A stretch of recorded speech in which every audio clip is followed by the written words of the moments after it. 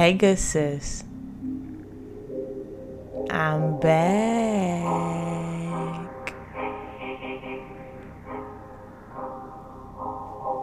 Oh, I know I've been gone for a minute, honey. Now I'm back with the jump off. This is your host, Sherane Hemingway. Welcome to the Hey Good Sis Show. You already know how we start this podcast off. I got 2 questions for you, my good sis. Question number 1. Have you been drinking your water? Question number 2. Have you been minding the business that pays you? If you haven't, come sit on my couch and let's talk about it. This is the Hey Good Sis Show. Let's get it. Yow! What's going on, y'all? Y'all been good? Man, I've missed y'all. I don't know how many times I'm going to say that when this season open, but I'm going to say it as many times as I feel like I need to. I have missed talking to y'all. My therapist says I need to find an outlet because, honey, I've been bugging her. Speaking of that, baby, how many of y'all went to therapy last year for the first time? Now, last year wasn't my first time, but I will say that I have never, ever stepped into my therapist's office so many times. Baby, I went to my therapist's office more than I went to Chick-fil-A. I'm not kidding. And that's saying something if you actually know me about my Polynesian fetish. But yo, I just believe, let me talk about it. I don't understand how you can go to Chick-fil-A and get ketchup. Like, I ain't really knocking the people that get the Chick-fil-A sauce or even the barbecue sauce. Like, do your thing, sis. You know what I mean? But like, if you go through the Chick-fil-A line and you get that hot, ready, filled with the Holy Ghost pickled chicken sandwich, and you ask for ketchup for your fries, I'm looking at you, I'm judging you. Whatever it's gonna be, it's gonna be. But you already know what my order is, honey. Give me a number 1, pickles, diet lemonade. But if you ain't got that Polynesian, you can go and keep the whole Chick-fil-A meal. And that's that on that. But hey, how y'all doing? How y'all been? What's going on? Happy 2022. Woo! 2022. We here, y'all. This whole year has been interesting, to say the least, considering that we are a little over halfway through the first month of the year.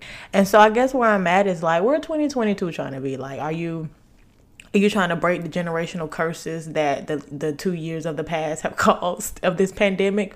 Or are you trying to build some generational wealth and health? Come on, baby, generational wealth and health in 2022. That's what we're trying to do.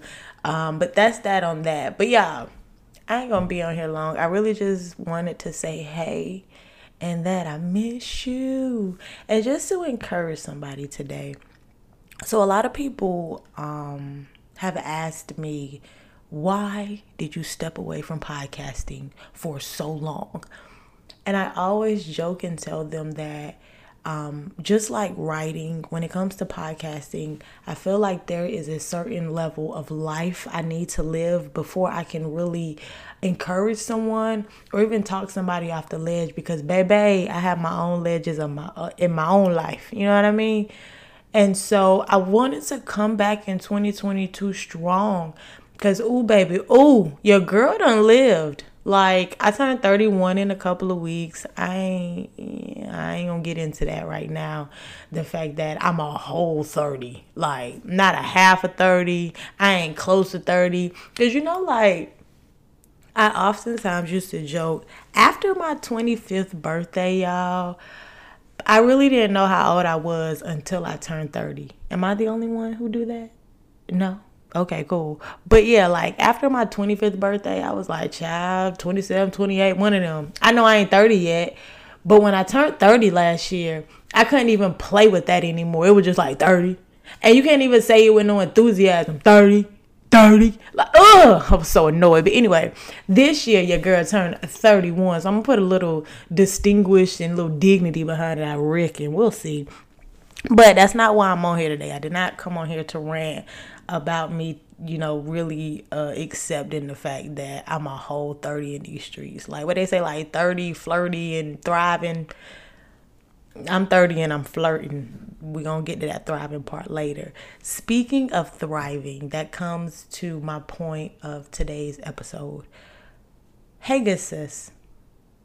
It doesn't have to be perfect to start. It just needs to have purpose. Y'all, this is by far one of the best quotes and piece of advice that I've received thus far. A lot of my 2021 struggles was waiting until something was perfect to start. You guys have no idea how many opportunities, how much money, like how many things were either postponed or just missed opportunities simply because I kept waiting on perfect. Instead of recognizing that the things that are tethered to my purpose doesn't always show up as perfect. Y'all hear me? That's a word for somebody. And if it ain't a word for anybody, it's a word for me. But like my goal in 2022 is to just start. And so when thinking about that concept of it doesn't have to be perfect to start, one of the things that my entrepreneurial friends and I often debate about is the concept of when you wait for something to be perfect, you're no different than the person that's procrastinating. And let me tell you why. Because nothing is getting accomplished. Waiting for perfect and procrastination, they're relatively the same thing.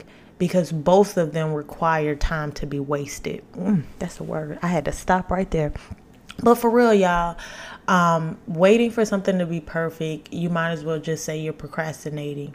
And I'm not calling you lazy, but I'm saying that nothing gets accomplished without something being started, sis. There we go. I'm going to drink some water with that, and I'm going to mind my business that pays me. But I am going to start something. Even if the business that pays me ain't perfect, baby, I know that it's purpose, so it's going to get started. Y'all with me? All right. I like that. I feel like I need to do a whole season on the things I've learned since I've turned 30. Like, y'all, I didn't ask for any of those life lessons, but baby, they came rolling out like water from a fire hydrant. One of the hardest lessons that I learned is that people are people. I don't care who they are. I don't care if they're your parents, your pastor, your favorite PE teacher. People are people, and they gonna do what people gonna do. You know what I mean? That didn't take until me turning 30. I don't know why in my 20s I felt like I still had all the time in the world to like be an adult. Like there was something about my 20s that I always felt like I wasn't old enough. And I used to joke and say like I'm gonna stay in a child's place. It's something about when you cross that threshold of 30, baby, ain't no more child's place. The child's place is at McDonald's because it's not at your house. It ain't a child in place at your house once you turn 30. All the adult conversations you now become privy to. My God, my God, my God. And you realize that people are just people. And it's a humbling experience for you because two things happen, or I won't say to you. I'll say two things happened to me. I'll always be accountable on this podcast and hold it to myself. But two things happened for me when it came to like realizing that people are people. The first thing or the first realization that I had is that I no longer need to strive to like attain this, this impression or have people impressed by me. You know what I mean? Like, I think once I realized that people were just people, I also realized that I'm enough. Furthermore, I realized that I'm the shit. Let me not curse on here, but I really did. Like, I realized, like, oh, I'm pretty dope. Like, the people that I was trying to, like, get their attention and stuff, I didn't realize that I had already captured their attention years ago. And now I was someone that they were now looking up to. That was the first thing that I realized at 30.